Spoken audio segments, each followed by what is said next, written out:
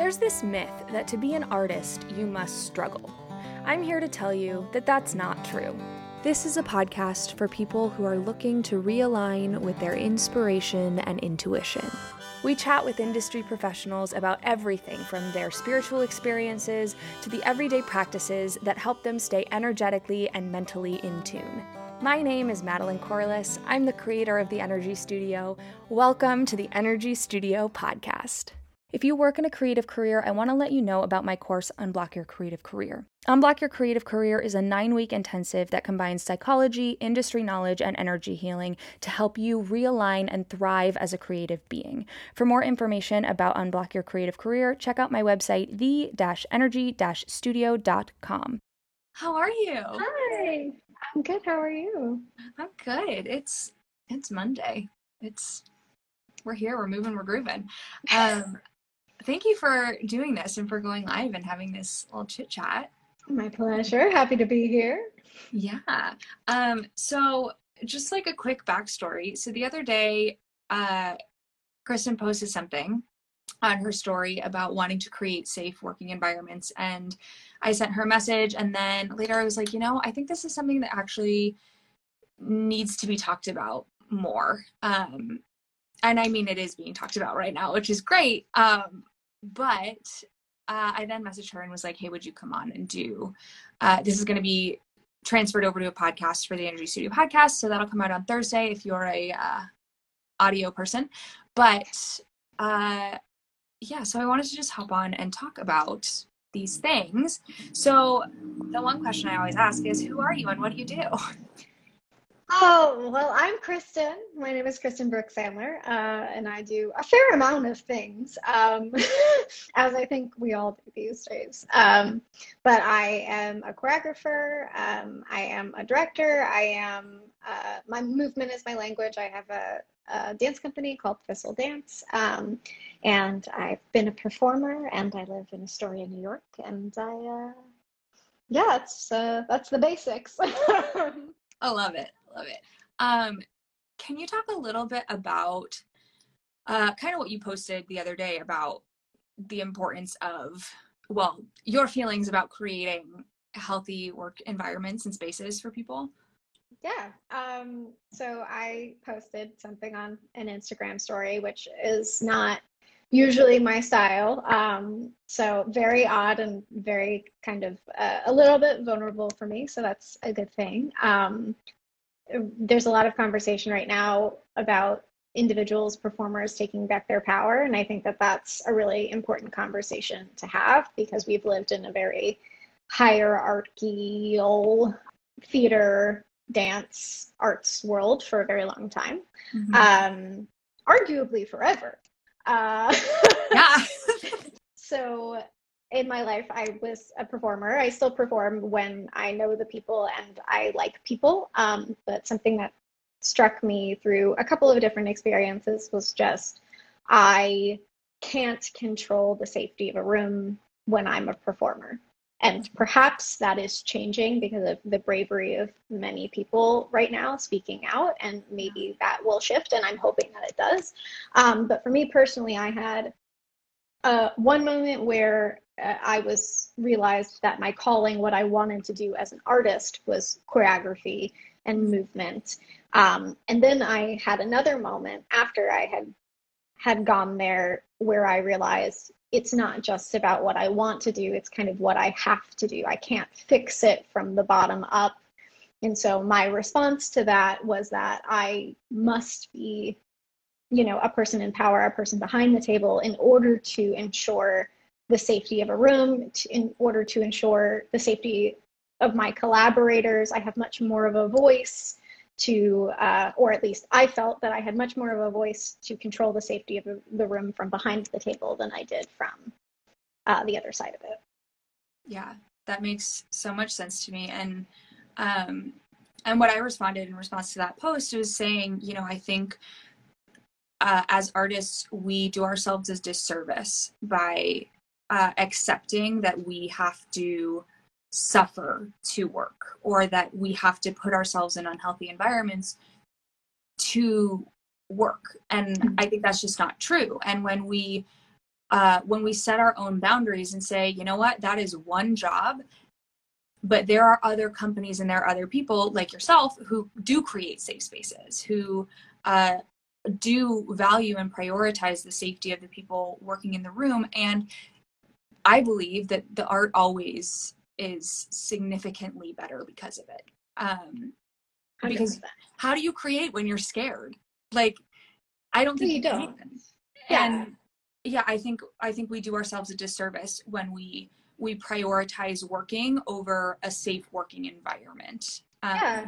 When you're younger, the dream is always about the what, right? Whether you're in our Mhm, business or another one. I want to do this thing. I want to be this thing. What am I going to be? What are you going to be when you grow up?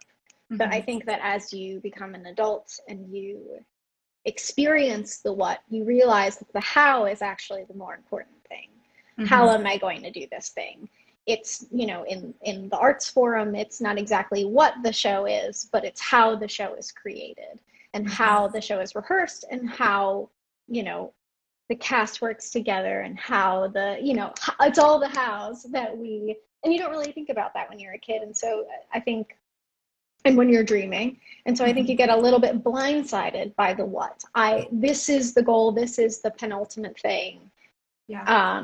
And that's also like oddly enough, that's a very like American theater thing in my experience. Mm. I've had the pleasure of working in the musical theater sphere in Sweden and in Denmark. And because they don't have that like penultimate Broadway, this Mm. is the status thing. They take jobs because they want to take jobs, not to climb the ladder. And that was very eye-opening for me as a creative to go like, oh, there is no ladder here. And that makes, I feel like as a performer, understanding that success isn't one thing for everybody can Mhm. make you more confident in asserting yourself and finding safe rooms and doing things that are safe. Because it's not, I have to do this thing because this director knows this person who's doing this thing on Broadway and blah, blah, blah, blah, blah. Mhm.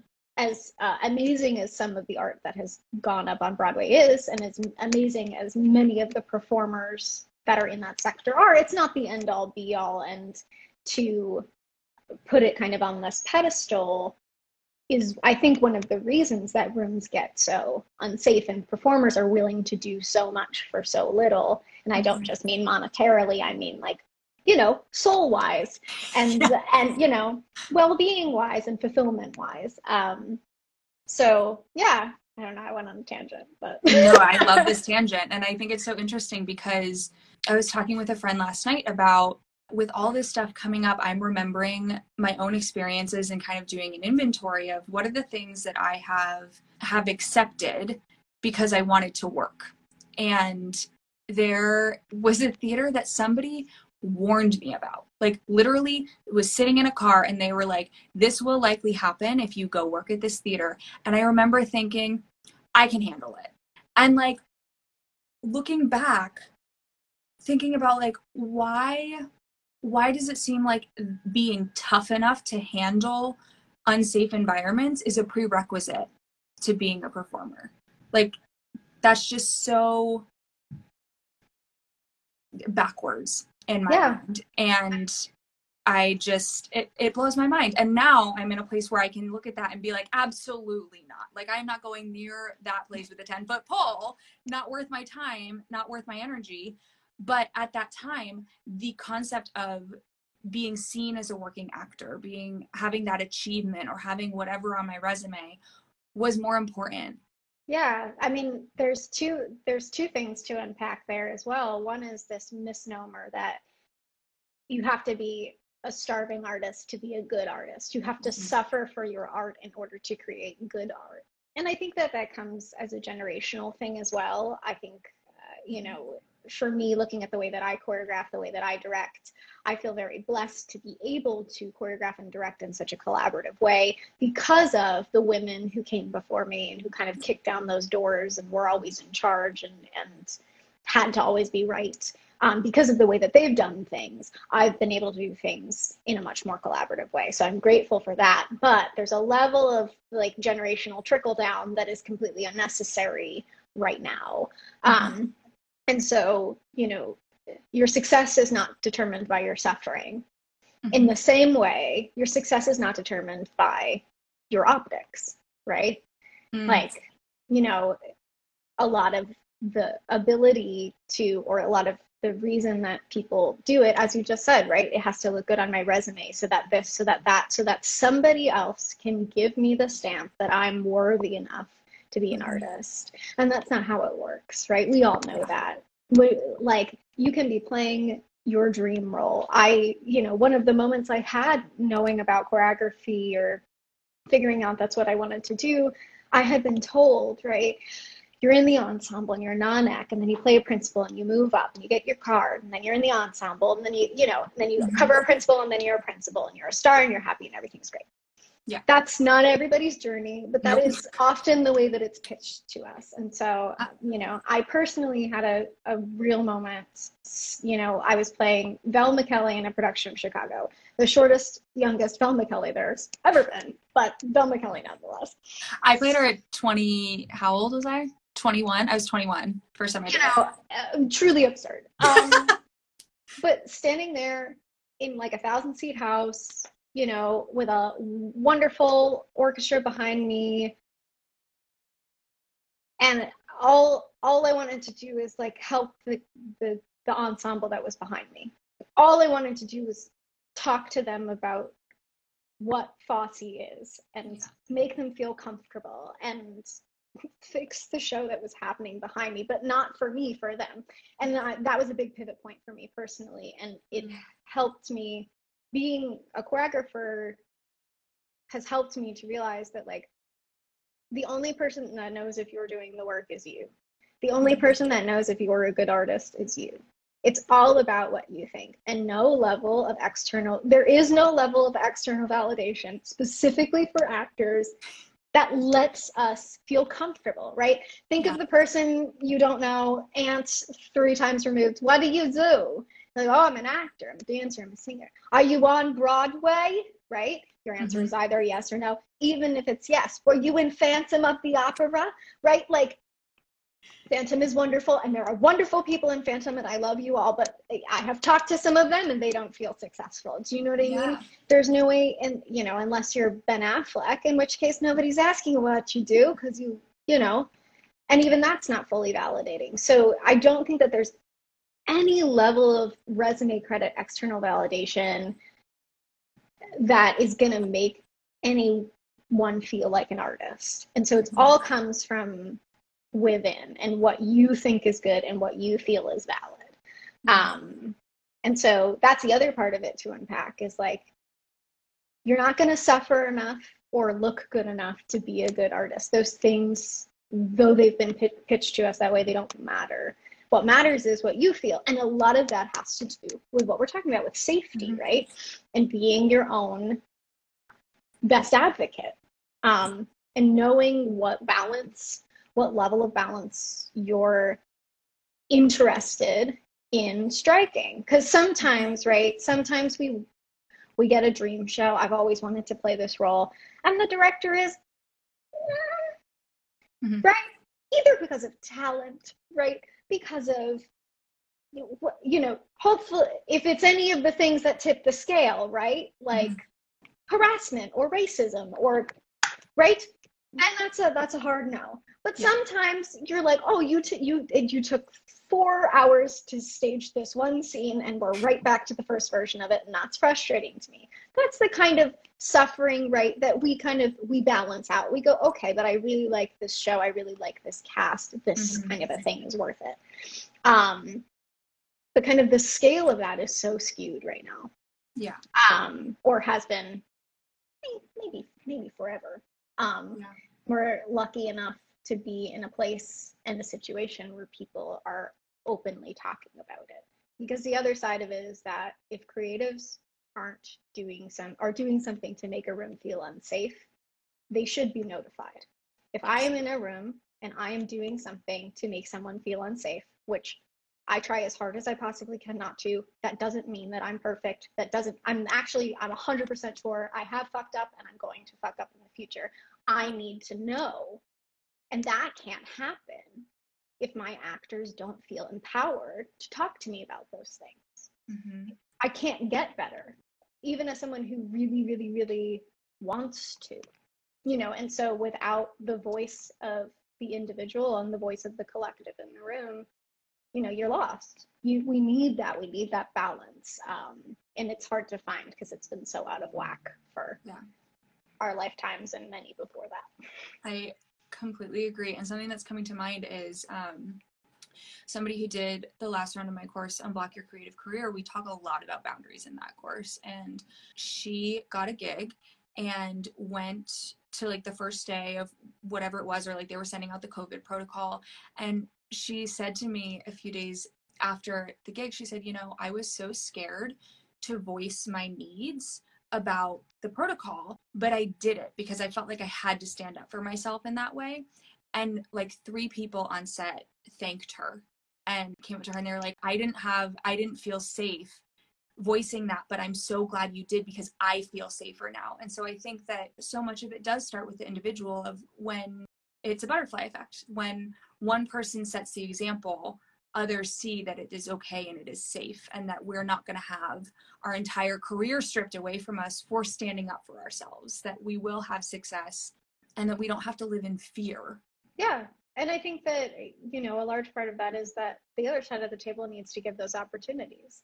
Mm-hmm. We've been talking about that a lot in my dance company. And I talk a lot about, like, you have the ability to say no. Please practice saying no. Say no to me. If it doesn't feel good in your body, it doesn't have to be a big thing. Just say no.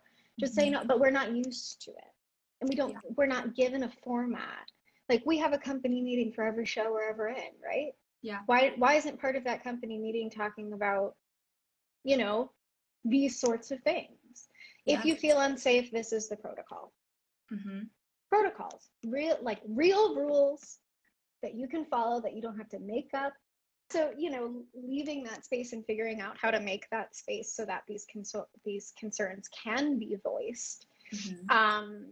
In a way that makes everybody feel comfortable, and that there are steps that you don't have to just, even if it's, when you're a kid and you have to raise your hand in the middle of class and say, can I go to the bathroom? It makes you nervous. And that's a perfectly normal thing, mm-hmm. right? If you're somebody having to raise your hand in the middle of a job and say something that's not popular or may not be popular, or that hasn't been, that there hasn't been space made for, of course that's difficult. And pop on top of it that we've been, preached to and conditioned that if we step out of line, specifically dancers, but everybody, I think, mm-hmm. we step out of line, somebody could take away our ability to be a professional, mm-hmm. which is a lie. Yeah, which is a total lie.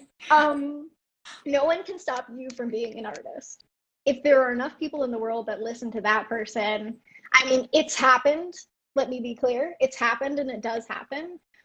But your individuality and your health of the thing that you're saying no to, it's worth it. It's mm-hmm. worth it.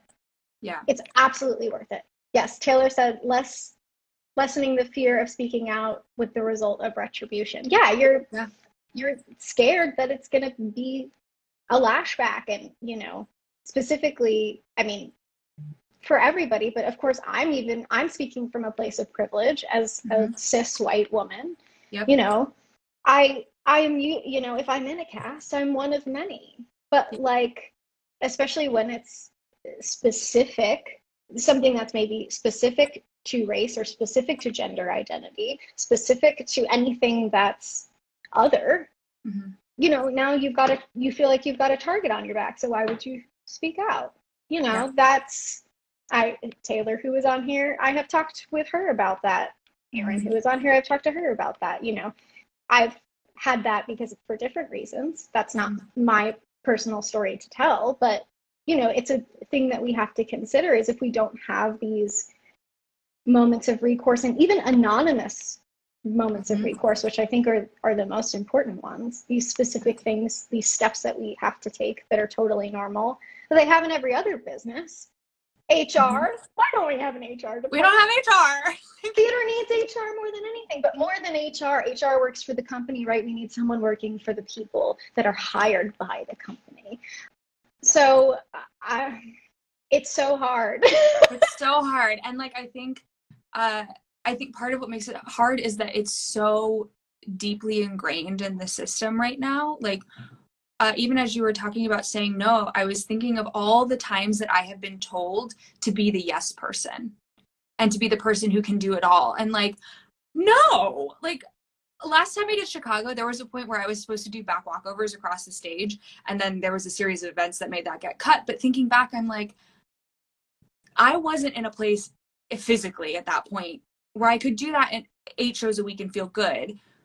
Why was I still the yes person? And that's something like so minor, but like, it's even still, we're taught to be the yes people. And then we're also, I was watching a video that's been circulating about the union, and I'm a union member, and about the process of getting into the union and how that supports the idea of the struggle. Like, we have to struggle to pay our dues to be taken care of by a union, where no other unions work that way. We're always told we're in a business of yes, but what if we're also in a business of no? Of being able to be like, no, that's not in alignment with what is healthy. And yeah, I mean, we should be in a business of truth. We should yes. stop lying, because I mean, on both sides of it, right? Yeah. Like, we should stop lying to ourselves. We should stop lying to creatives. Creatives should stop lying to their actors. We just have to be truthful. If you can do back walkovers 8 shows a week and that's totally within your wheelhouse, then that's fine. That's not, I don't think that's absurd for a creative to ask you. No. But if you don't feel comfortable with that, we have to be in the business of truth. We have to be able to take that truth. It shouldn't be, you have to say yes or. I actually have talked to in directing film, I have talked to my directors of photography about this, specifically my male directors of photography, of like, when we get on set with a dancer, you can't right off the bat ask them to do something that they may or may not feel comfortable with. May or may not, they might be totally fine, but if we haven't cleared it in a meeting before we do it, dancing at a fire hydrant, whatever, something magical is happening, you can't walk up to them and say, hey, can you do this thing? Because their answer is going to be yes, regardless of whether they feel comfortable, because they've been conditioned. There's a person in power asking me to do something, and it's not going to break me probably, so I'm just going to say yes. I'm not going to think about it. I'm just going to say yes.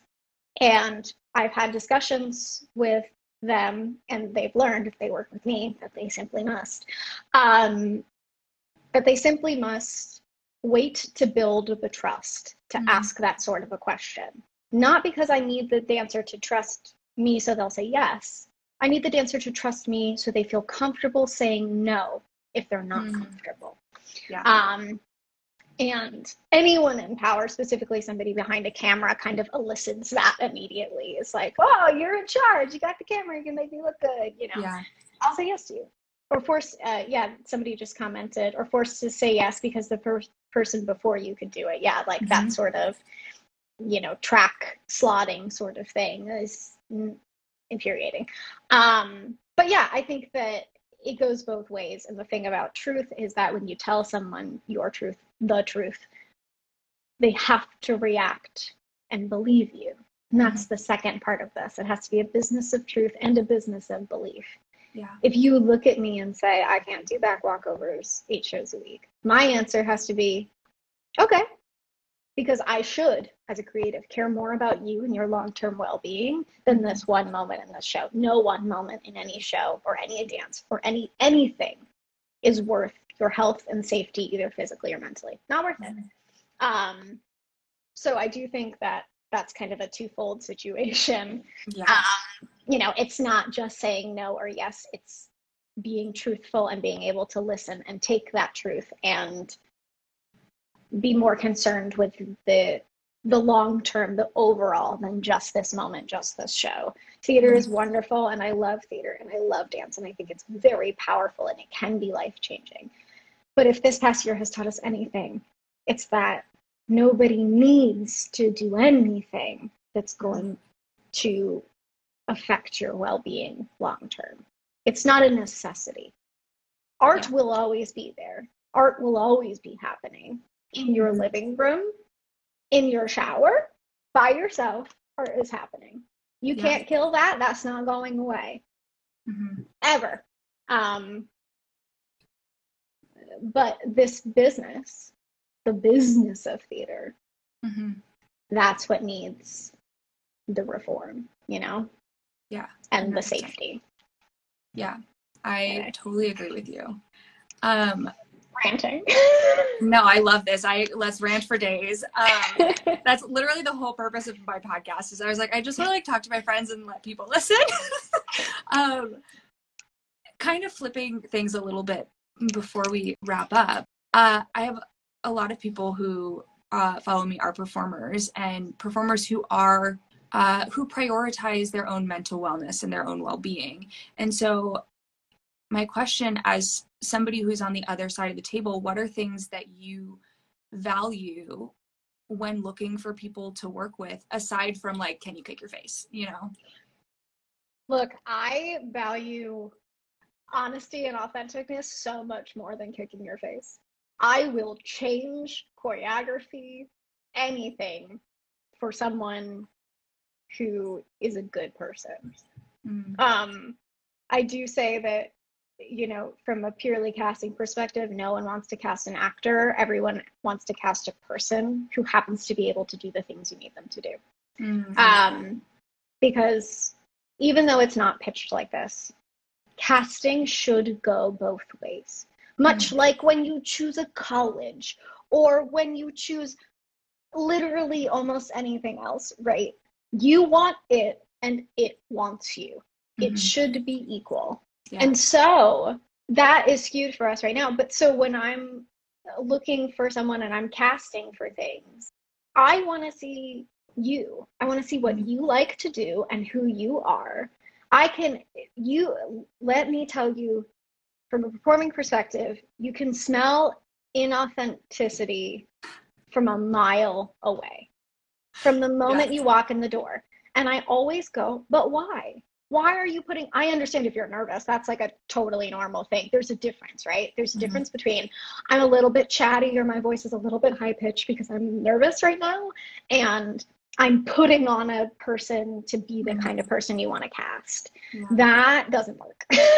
It doesn't work. It's not attractive. It's not good. And even if you're the most talented person in the world, I will pick someone who we have to work on the notes with before I pick someone who cannot be themselves in a room, because that's what we want to see on stage is truth. And also, when I run into you at the coffee shop, I want to be able to have a normal conversation with you. You know, we're looking for, from the other side of the table, we're always looking for people to do what they do the best that they possibly can on any given day, because it changes day to day.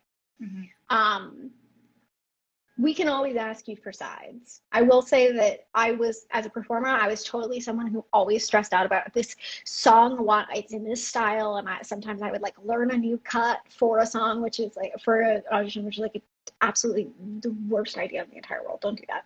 For me, somebody can come in and sing a song that maybe isn't quite right for the show, or dance in a style that isn't quite right for the show. But if I think that I can rehearse them, that's what rehearsal is for. I want to see what you can do within the boundaries, right? Don't sing me Next to Normal if all we've got is 1950s, 1940s musical theater.